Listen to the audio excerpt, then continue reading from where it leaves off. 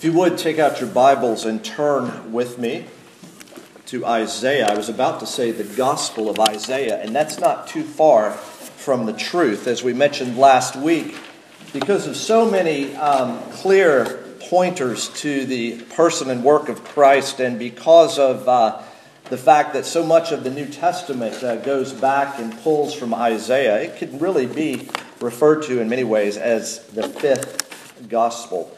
But as we turn now to God's Word for the next few minutes, let's turn to Him in prayer and ask His blessing upon our time together. Almighty God, our Heavenly Father, we would be blind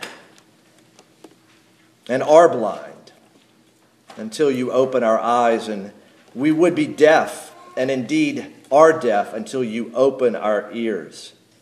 So, Father, as we spend time now in your word, would we see your glory? Would we hear your truth? Father, would we know you? And because of knowing you, would we love you? And because we love you, would we do what you command? With a humble reliance upon Christ. Father, your word before us, it indeed is our rule. And your Holy Spirit is our great and supreme teacher. Father, may your glory be our chief end. For we pray in Christ's name. Amen. Well, we're in week 2 of our 4-week series, What's in a Name? The fourfold name of King Jesus. Yaroslav Pelikan, a scholar of the history of Christianity and Christian theology, in his magnificent book, The Christian Tradition, A History of the Development of Doctrine, he wrote this. And with a name like Yaroslav Pelikan, I'm like, where in Central Europe is this man from? And he's from Akron, Ohio. Okay? But he died a few years ago, and so he's the late, and I would add at times, great Yaroslav Pelikan. He says this: the oldest surviving sermon of the Christian church after the New Testament opened with these words: brethren, we ought so to think of Jesus Christ as of God, as the judge of the living and dead, and we ought not to belittle our salvation, for when we belittle him, we expect also to receive little. The oldest surviving account of the death of a Christian martyr contained this declaration: it will be impossible for us to forsake Christ or to worship any other. For him, being the Son of God, we adore, but the martyrs we cherish. The oldest surviving pagan report about the church described Christians as gathering before sunrise and, quote, singing a hymn to Christ as to a God. The oldest surviving liturgical prayer of the church was a prayer addressed to Christ: our Lord, come. And this is how Pelikan summarizes it. Clearly, it was the message of what the church believed and taught, that God was an appropriate name for Jesus Christ. Indeed, the earliest confession of faith emerging from the scriptural witness was Jesus is Lord. And to say Jesus is Lord was to say, in essence, Jesus is God. And both the Apostles' Creed and the Nicene Creed, as you know, are Trinitarian. And yet their focus, even in terms of the number of words, is on the second person of the Trinity, Jesus. For the Christian, the reality that Jesus is God is sort of a no-brainer, isn't it? It almost goes without saying. And yet, today in our text, we will see that one of the names of this child born and this son given is Mighty God. Now, why was this particular title included? It was written, as Paul says in Romans chapter 15, for our instruction, that through endurance and the encouragement of the Scriptures, we might have hope. And what does this particular title mean? mighty God? Well, let's find out. Here's Isaiah, the prophet, writing 700 years before the birth of Christ in the 8th century BC.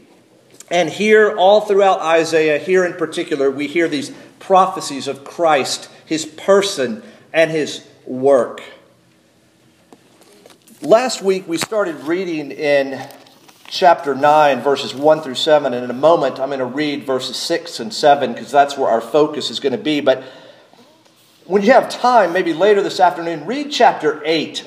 Because chapter 8 ends like this.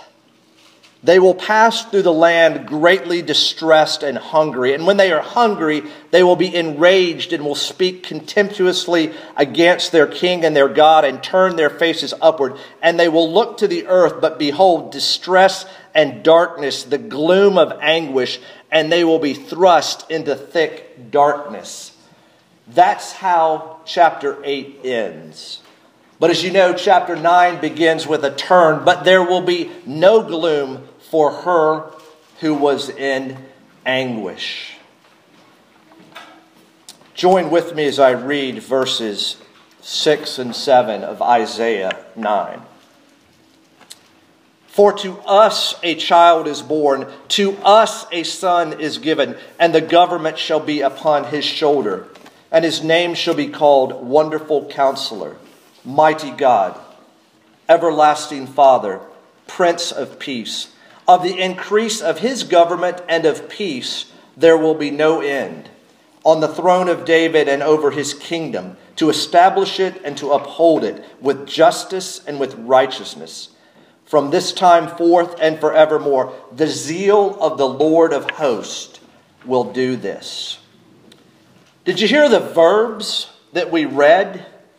They're past tense, not because it will immediately happen, but because it will certainly happen. And as we read, you should have noticed once again a parallelism, a Hebrew parallelism. A child born, a son given. The child is born, he is human. The son is given, he is divine. And these four royal names express both divine and human qualities. They help us to be assured that this coming Messiah is indeed Emmanuel, God with us, as we read in Isaiah 7:14. And these four titles help to reassure us of this fatherly care and peace that will be brought about. And speaking of peace, you will see progressive, perpetual peace. There will be an increase of his government. It will have no end, and it will bring about justice and righteousness and peace. And it's all because of the zeal of the Lord, his passion, his urgency. His power and purpose are coming from his heart. So we need to move this week from the wonderful counselor to the mighty God, from a wise plan to power to carry it out, from no advice needed in terms of the wonderful counselor to no assistance needed in terms of the mighty God. So we're going to focus on this second title or name that Isaiah gives us in describing this child and this son. And we're going to do that by asking and exploring three questions. Who is this mighty God? How does this mighty God save? And finally, where does this mighty God rule? Who is this mighty God? Well, why the title Mighty God? Hebrew, El Gibor. A mighty man, a warrior, a valiant hero who fights battles for others, we read elsewhere in Scripture. And mighty is included, I believe, in view of the military references. Look with me at verses 3 through 5. Divide the spoil, the rod of his oppressor you have broken as on the day of Midian. For every boot of the trampling warrior in battle tumult, and every garment rolled in blood will be burned as fuel for the fire. That's a battle image. And here comes the mighty God. And throughout the Old Testament, we will find mighty God as a title for the Lord himself. And we know that when you see Lord in all capitals, it's Yahweh. It's the covenant name that God has made known to his people. And you see Yahweh and the mighty God related. Earlier we heard in Jeremiah 32, O great and mighty God, whose name is the Lord of hosts. Turning further into chapter 10, you will see a remnant will return to the mighty God. A remnant will return to Yahweh, to the Lord. A remnant will return to the mighty God. And all throughout the New Testament, of course, is the witness that Jesus of Nazareth is the Christ of God, is God himself. It's interesting, in Matthew 13, there's this question that is posed of Jesus. Where did this man get this wisdom and these mighty works? Wonderful Counselor, mighty God. And think with me through the gospel accounts of the life and ministry of Jesus, his authority, his miracles. Think of the transfiguration, which we will get to in Mark. Think of Peter's confession and Thomas's confession after Jesus has returned from the dead, has been resurrected. My Lord and my God. Who is this mighty God? It's Jesus. And what did Jesus as mighty God come to do? Remember, Jesus is the Greek for Joshua, which means God, the Lord is salvation. The Lord saves. Indeed, according to Matthew, what? Jesus was to be named Jesus, right? The son of Mary and Joseph was to be Jesus. Why? Because he will save his people from their sins. And according to Paul, as you often hear in the assurance of pardon, Jesus came into the world to save sinners. Well, how does this mighty God save? But before we ask that question, we really need to step back and ask a more fundamental question, don't we? Saved from what? Saved from what? You know, years ago, when there was maybe a common agreement that men and women had fallen short of God's glory, and there was a common cultural understanding of who God is and what sin has done and why the world is messed up. And you could ask somebody, hey, brother, are you saved? And they may respond by saying, no, I'm not, but I need to be. Try asking that same question now. Are you saved? Saved from what? Saved from our enemies. And who or what are our enemies? The Old Testament describes Israel and Judah's enemies. And notice the progression again from 8 into 9.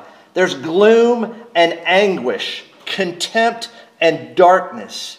And yet, there comes glory, light, and joy. The gloom that must come because of unbelief is contrasted with a future salvation more wonderful than the previous judgments were terrible. Indeed, all of Isaiah is about the coming judgment and the coming salvation. Well, what are these enemies? Well, is it enemies of Israel in terms of the Assyrians? Or is it the enemies that we see Scripture unfold? Enemy number one, public enemy number one, sin.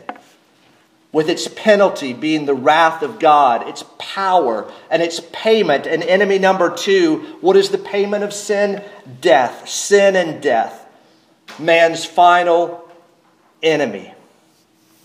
No escape, or is there? I mean, what is it? One out of, how's that statistic go? 100 out of 100 people will die. 10 out of 10 people will die. 1 out of 1 people will die.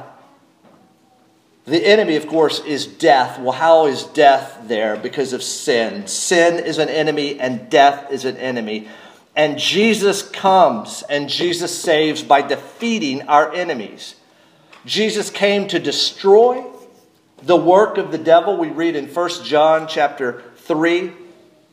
and he came to deliver all of those who, in fear of death, were held in lifelong slavery. Jesus came to destroy and deliver. And brothers and sisters, does that sound very sentimental? Does that sound Norman Rockwell or Thomas Kincaid or Hallmark? Jesus came to destroy and to deliver. He came to destroy the work of the devil. Sin and death are the work of Satan, the enemy of God. Jesus came to rescue hostages like you and me. Hostages that because of our own choice and our own nature were being held by sin, held in the grip of the fear of death. This past week I had the opportunity to have breakfast with a retired FBI special agent who lives in the Cincinnati area. And most of you know, if you watch the news, that the FBI is front and center of some of the things going on in our world. Well, in talking with this man who ends up being a believer, it was a fantastic breakfast. He's the former commander of the FBI's hostage rescue team, the elite of the elite whose sole business is going after bad guys in order to rescue people. Jesus, as we will see in Scripture, is the one member of the hostage rescue team who doesn't run from gunfire but runs toward gunfire to rescue his people, to rescue his hostages. Because Jesus defeats sin and death, his enemies, our enemies, through his obedience, through his crucifixion, and through his resurrection. And he defeats the penalty of sin, and we see that we are justified. And he defeats the power of sin. We see that we are being sanctified.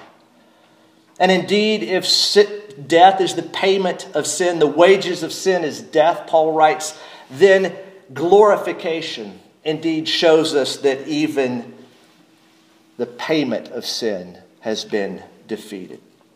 The mightiness of God we see here, the mightiness of Jesus Christ. Hebrews 1, the mightiness of Jesus in creation, sustaining creation, in revelation and redemption.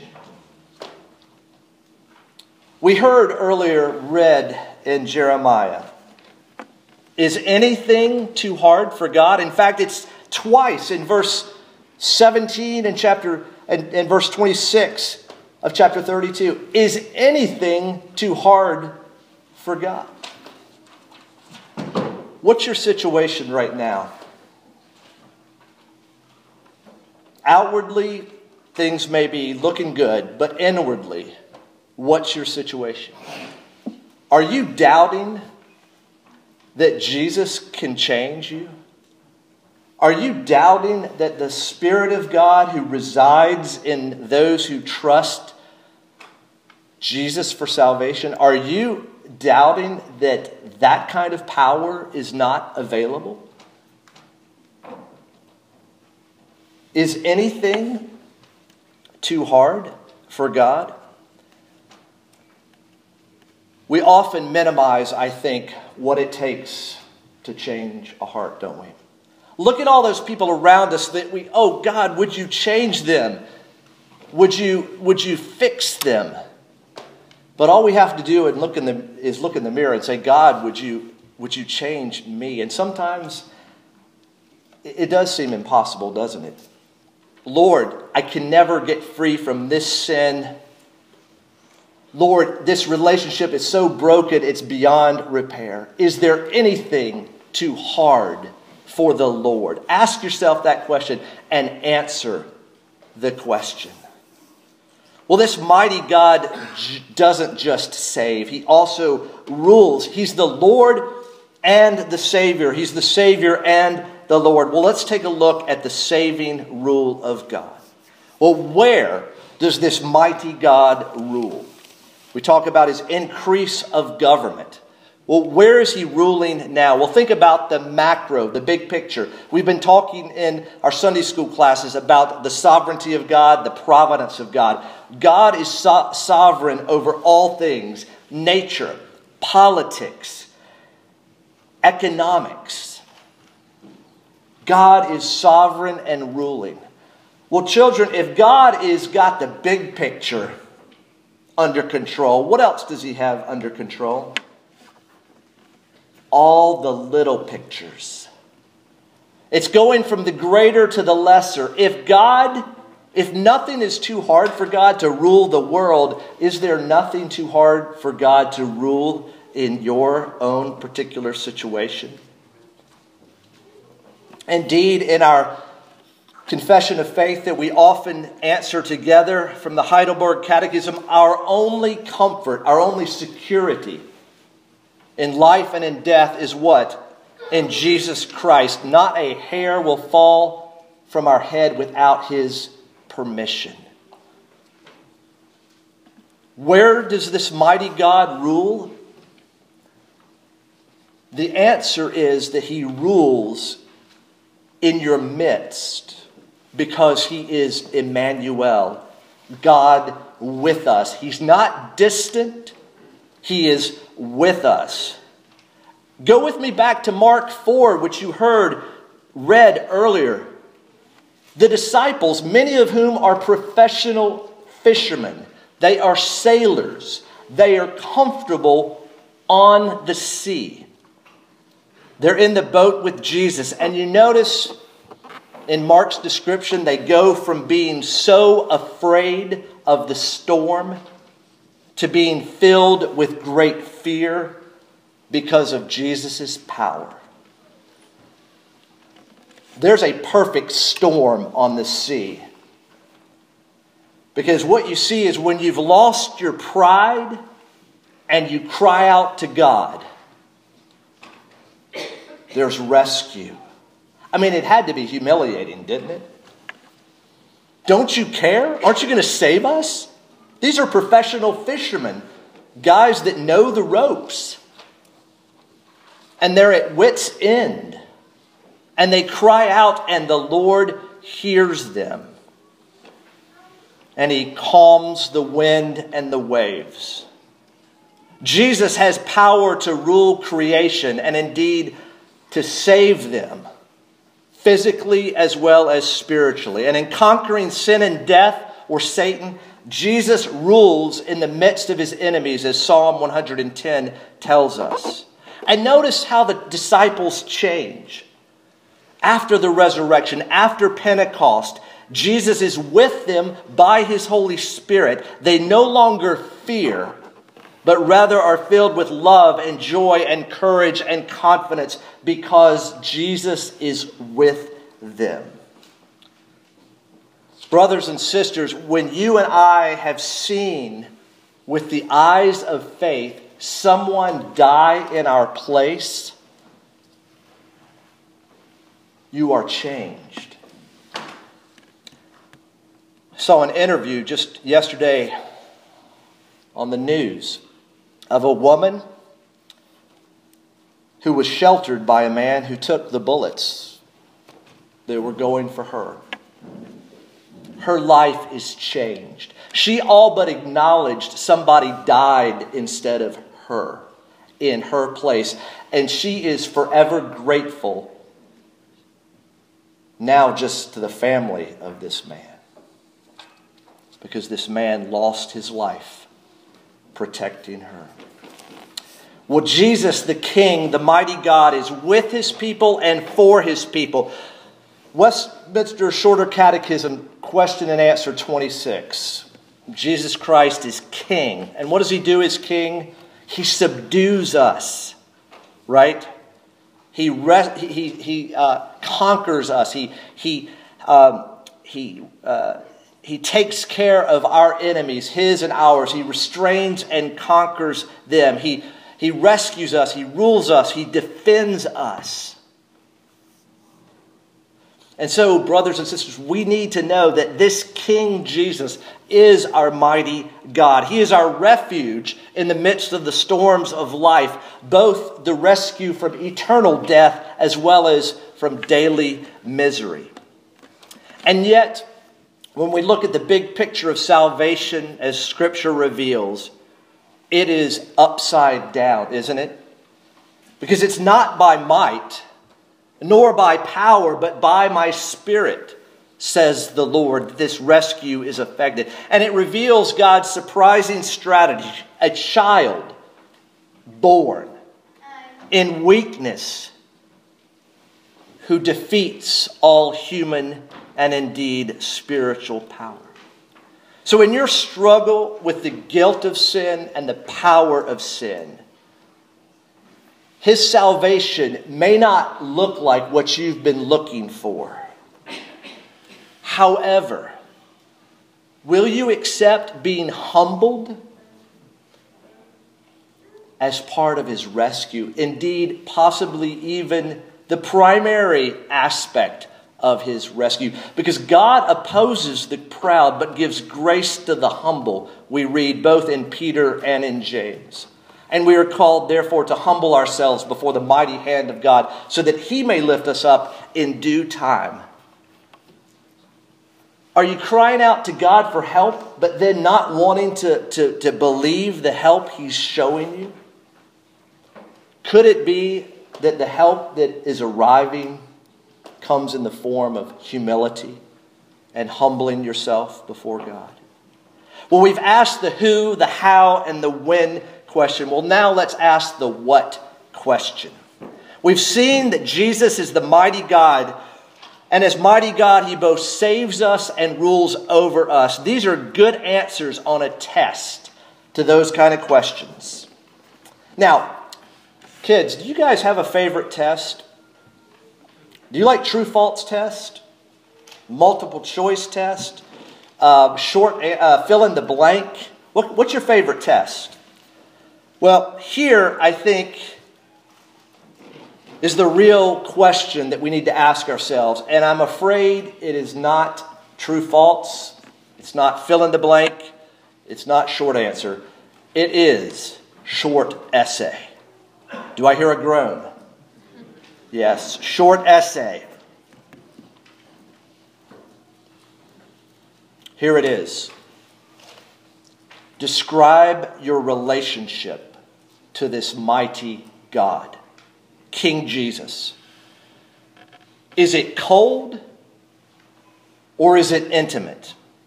Is it distant or is it close? Is it non-existent? Is it growing?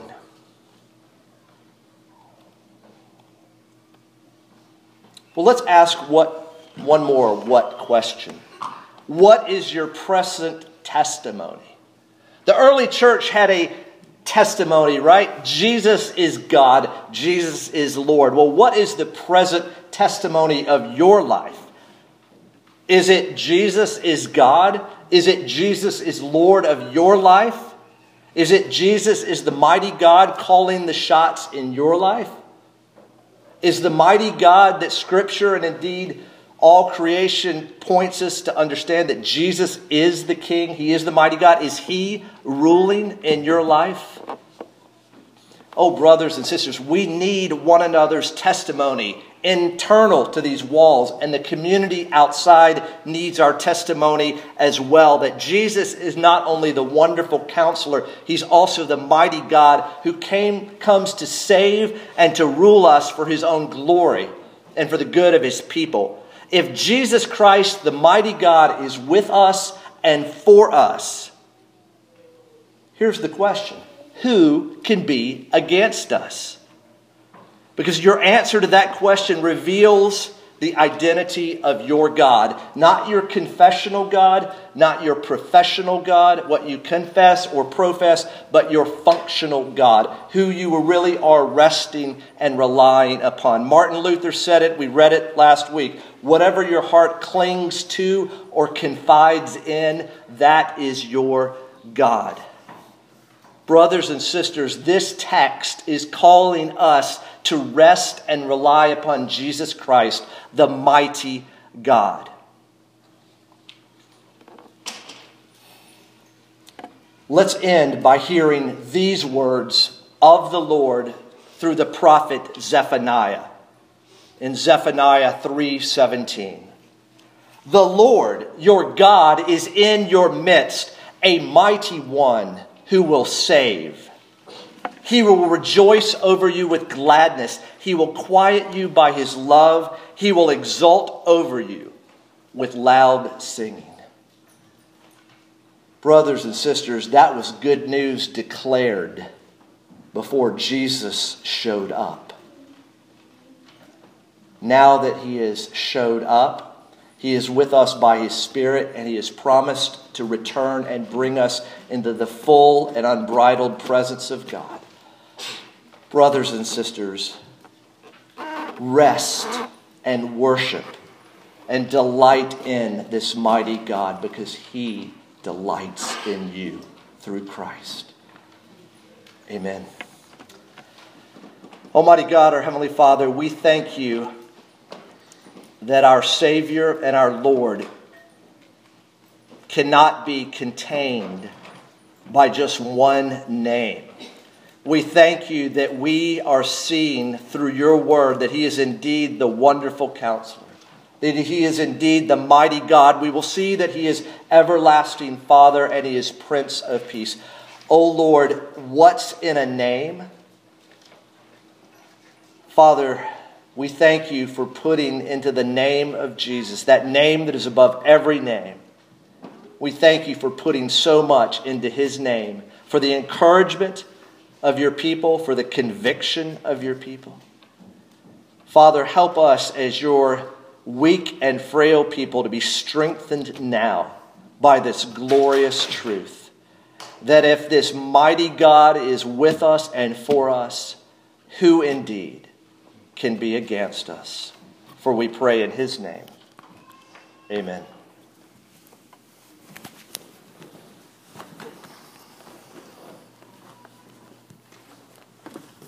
Christ rescues us, and he is our